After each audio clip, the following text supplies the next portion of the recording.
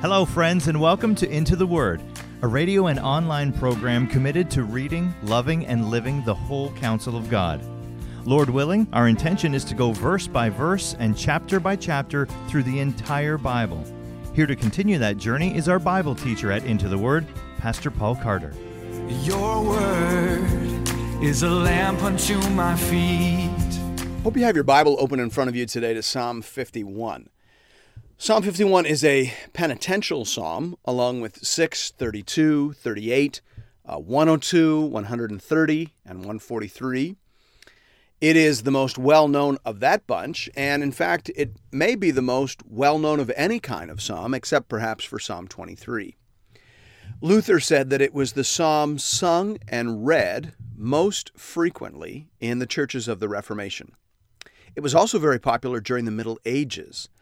In the Benedictine order, for example, monks would recite the entire Psalter over the course of the week, but Psalm 51 would be recited every day. The inscription tells us that it is a psalm of David and that he composed it after Nathan the prophet came to him after he had gone into Bathsheba, meaning that this is the psalm David wrote as he was recovering from the greatest moral and spiritual disaster of his life. And that's why it is often called the Sinner's Guide. David was a great sinner, but thanks be to God, he was also a great repenter, and therefore there is much that we can learn from his example. Hear now the word of the Lord, beginning at verse 1. To the choir master, a psalm of David, when Nathan the prophet went to him after he had gone into Bathsheba.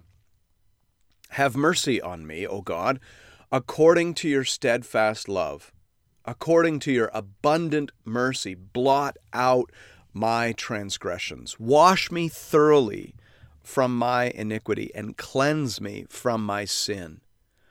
For I know my transgressions, and my sin is ever before me. Against you, you only have I sinned, and done what is evil in your sight, so that you may be justified in your words and blameless in your judgment. Behold, I was brought forth in iniquity, and in sin did my mother conceive me. Just as David's journey into sin serves as a great warning, so too his journey out of sin is filled with useful lessons for us today. The first thing we learn from this psalm, I think, is that real repentance means agreeing with God as to who we are and what we have done. In the first 5 verses of this psalm, David uses just about every possible word for sin in the Hebrew language. He doesn't attempt to minimize or justify what he has done. In verse 1, he uses the word pesha, which is translated in your Bible probably as transgressions. It means literally to rebel against authority, either human or divine. David admits that he is a rebel. David admits that he has crossed a number of lines that God had drawn in order to do the wicked things that he did. Think of all the commandments that David had to break in order to do what he did with Bathsheba. He broke the 10th commandment first, right? You shall not covet your neighbor's wife, Exodus 20, verse 17. And then he broke the 7th commandment. You shall not commit adultery, Exodus 20, verse 14. In breaking the 7th, he also broke the 8th. You shall not steal, Exodus 20:15. You remember Nathan, the prophet, actually came to him and told him that story about a guy who stole another guy's sheep, and David is so upset, right? You shouldn't steal things. And then Nathan says to David, you are the man. You're the stealer. You're the thief. And then to cover it all up, of course, he had to break 2 more commandments. He had to break the 6th, you shall not murder, Exodus 20, verse 13. And then he broke the 9th, you shall not bear false witness against your neighbor, Exodus 20, verse 16. That's a lot of transgression. That's a lot of rebellion. But thanks be to God, he owned it. He said, I am a rebel. I crossed those lines. Have mercy on me, O God, according to your steadfast love. And he wasn't done there. In verse 2, he used the Hebrew word aeon, which is translated probably in your Bible as iniquity. It means guilt. And by using that word, David acknowledged that he deserved punishment. I did it, David says, and I deserve whatever unpleasant consequences I will experience. I am not a victim here. I am a perpetrator. The system didn't do it. My parents didn't do it. My environment didn't do it. I did it. And I deserve to face the whole wrath of God. That's what David says. In verse 2, he also uses the Hebrew word kata'ah, which is translated in some of your Bibles as sin or sometimes as evil. David says, I am evil. I did evil things. Are you hearing that? David uses grown-up Bible words to describe his own sin. Hear what he doesn't say. He doesn't say, I made a mistake. No. Putting 2 cups of sugar into your muffin mix instead of 1 is a mistake. Raping your neighbor and killing her husband is evil. And David owns it. He tells God the truth about who he is and what he has done. And then he begs for mercy. He says, have mercy on me, O God, according to your steadfast love, according to your abundant mercy, blot out my transgressions. On the basis of what you have promised, David says.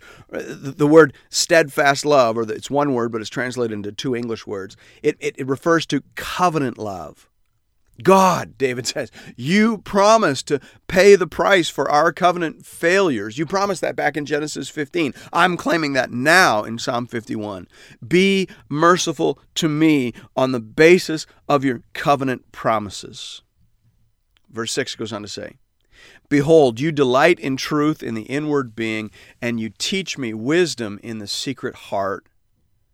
Purge me with hyssop, and I shall be clean. Wash me, and I shall be whiter than snow. David says, I have not acted with truthfulness. I've not acted with integrity as I should have done. I have not been as you wanted me to be. Oh, God, change my heart. Put better thoughts in there. Put better desires in there. That's a really good prayer. And he follows it up with some more good repenting. The reference to hyssop there is a clear reference to the Passover, the original Passover. In Exodus 12, Moses told the people, go and select lambs for yourselves according to your clans and kill the Passover lamb. Take a bunch of hyssop. Hyssop are like stalks, almost like a stalk of pussy willows. And so it says, take a bunch of hyssop and dip it in the blood that is in the basin and touch the lintel and the 2 doorposts with the blood that is in the basin. None of you shall go out of the door of his house until the morning, for the Lord will pass through to strike the Egyptians. And when he sees the blood on the lintel and on the 2 doorposts, the Lord will pass over the door and will not allow the destroyer to enter your houses to strike you. Exodus 12:21-23. So the people were spared the wrath of God because they hid themselves under the blood of the Lamb. Okay, that's the gospel, my friends, Old Testament and New. David confesses his sin and then pleads the blood of the Lamb. That's good repenting. And that's a pattern for us to follow. Verse 8, let me hear joy and gladness. Let the bones that you have broken rejoice. Hide your face from my sins and blot out all my iniquities. Create in me a clean heart, O God, and renew a right spirit within me. Cast me not away from your presence and take not your Holy Spirit from me. Restore to me the joy of your salvation and uphold me with a willing spirit. David's sin affected David's body. You see that in verse 8. Sin steals our energy, vigor, and vitality. God has a settled antagonism towards sin, and that is why sinners instinctively hide from God. When you sin, it's like you've swallowed a bag of iron filings, and now you flee from the reverse magnetism of God's unchanging holiness. That is what David is describing here. Oh God, look away, hide your face, and blot out my sins. Extract this offense from my flesh and cast it into the sea so that we can be at peace again. And then make it so that I'll never do anything like this again. Give me a clean heart and a willing spirit. Change what I desire, God. That's where you have to get to. right? A clean slate is not enough. David needs a complete rebuild here, and he knows it. He uses the Hebrew word bara in verse 10, translated as create, as in Genesis 1:1, in the beginning God created the heavens and the earth. David is saying here, I need to be rebuilt from the ground up. If I am capable of doing the things I have done, I don't need counseling, I need recreation. W.S. Plumer says here, its use, referring to the word bara, its use shows that David was not asking to have his nature improved, but renewed, not amended, but created anew. Closed quote. That is what you have to pursue and pray for and seek after and beg God to grant you if you want to recover from a major moral and spiritual failure.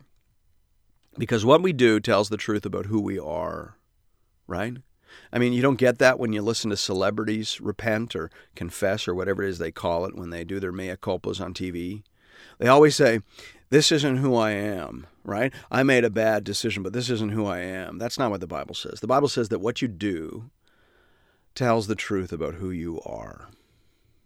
And David's actions have convinced him that he needs to be born again. He needs to be remade and retaught and reconstructed from the ground up and from the heart out. That is the sort of self-honesty that characterizes real repentance. Verse 13. Then I will teach transgressors your ways, and sinners will return to you.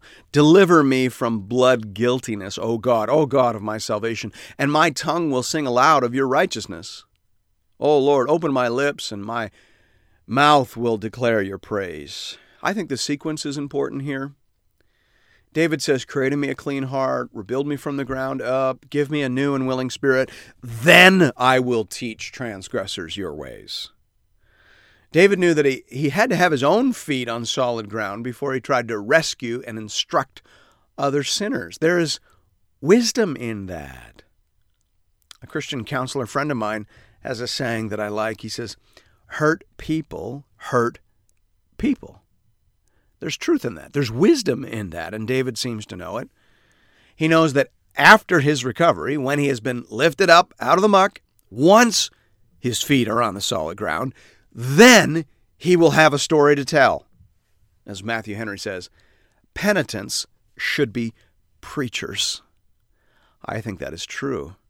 I think that many people who become preachers because they have tasted the goodness and power of God in rescuing them from the penalty of sin, but then also, I would even say maybe more than that, the power of sin. Right? You understand that's how salvation works, right? That when we're saved immediately from the penalty of sin, progressively from the power of sin, and then one day, thanks be to God, ultimately even from the presence of sin. And it's the experience of that that makes people want to speak about that. They can't not speak about that to others. Thanks be to God. Verse 16. For you will not delight in sacrifice, or I would give it. You will not be pleased with a burnt offering. The sacrifices of God are a broken spirit, a broken and contrite heart. O God, you will not despise. There were, of course, no sacrifices provided in the Old Testament law for adultery, rape, and murder, the sorts of things David had done in this story. And therefore, all he could offer God was a broken and contrite heart. And the good news is that's what God wanted, a broken and contrite heart. A heart that knows its sin and its need for mercy. That is a heart that God can work with. That is a heart positioned to receive. That's where you want to get to, and that's where you want to stay. David said in Psalm 34, the Lord is near to the brokenhearted and saves the crushed in spirit. That's the same word used in Psalm 51:17, translated there as contrite, crushed, contrite, same Hebrew word. David literally says, a broken and crushed heart, O God, thou wilt not despise. See, this became David's sweet spot. This is the place he learned to love. He spoke about it in Psalm 119. He said, verse 67, before I was afflicted, I went astray, but now I keep your word. Verse 71, it's good for me that I was afflicted, that I might learn your statutes. David says, it's good that my pride was crushed. It's good that I made a fool of myself. It's good that I was laid low, because now I'm ready to walk closely with the Lord. Now I'm ready to do things His way. Now I'm ready to take His word at face value. Now I'm ready to let Him lead the way. That, my friends, is the place of salvation. That's where the Lord meets us, and that's where the Lord keeps us. Verse 18. Do good to Zion in your good pleasure. Build up the walls of Jerusalem. Then you will delight in right sacrifices, in burnt offerings and whole burnt offerings. Then bulls will be offered on your altar. David recognizes that by his sin, he has weakened the cause of religion, and now he prays against that. See, David's sin weakened the defense of Jerusalem, so to speak. Would that every leader in God's kingdom understood the same. When pastors and elders sin, particularly when they sin publicly as David did, then the cause of God's people suffers violence and rebuke. David, in his tenderness here before the Lord, is praying that his sin would not result in hurt and harm to God's people. That's a good prayer for David, for leaders, for every one of us. We are not islands. Our sin comes at a cost to us, to our children, to our church, and most importantly to God, whose name is blasphemed among the nations because of us. Oh God, David says, build up the walls of Jerusalem. Help us to worship and serve you as we should. That's good praying, and that's good repenting, and that's a very useful guide for sinners. Thanks be to God. Thank you, friends, for listening to another episode of Into the Word. If you're interested in additional resources or previous episodes and series, you can find those at intotheword.ca. You can also connect with Pastor Paul and other Bible readers on the Into the Word Facebook page. Just type Into the Word into the search bar. If you'd like to contribute to this listener-supported program, go to the website and click the Give bar in the top right corner. Once again, that's intotheword.ca. We hope to see you again real soon, right here, for another episode of Into the Word.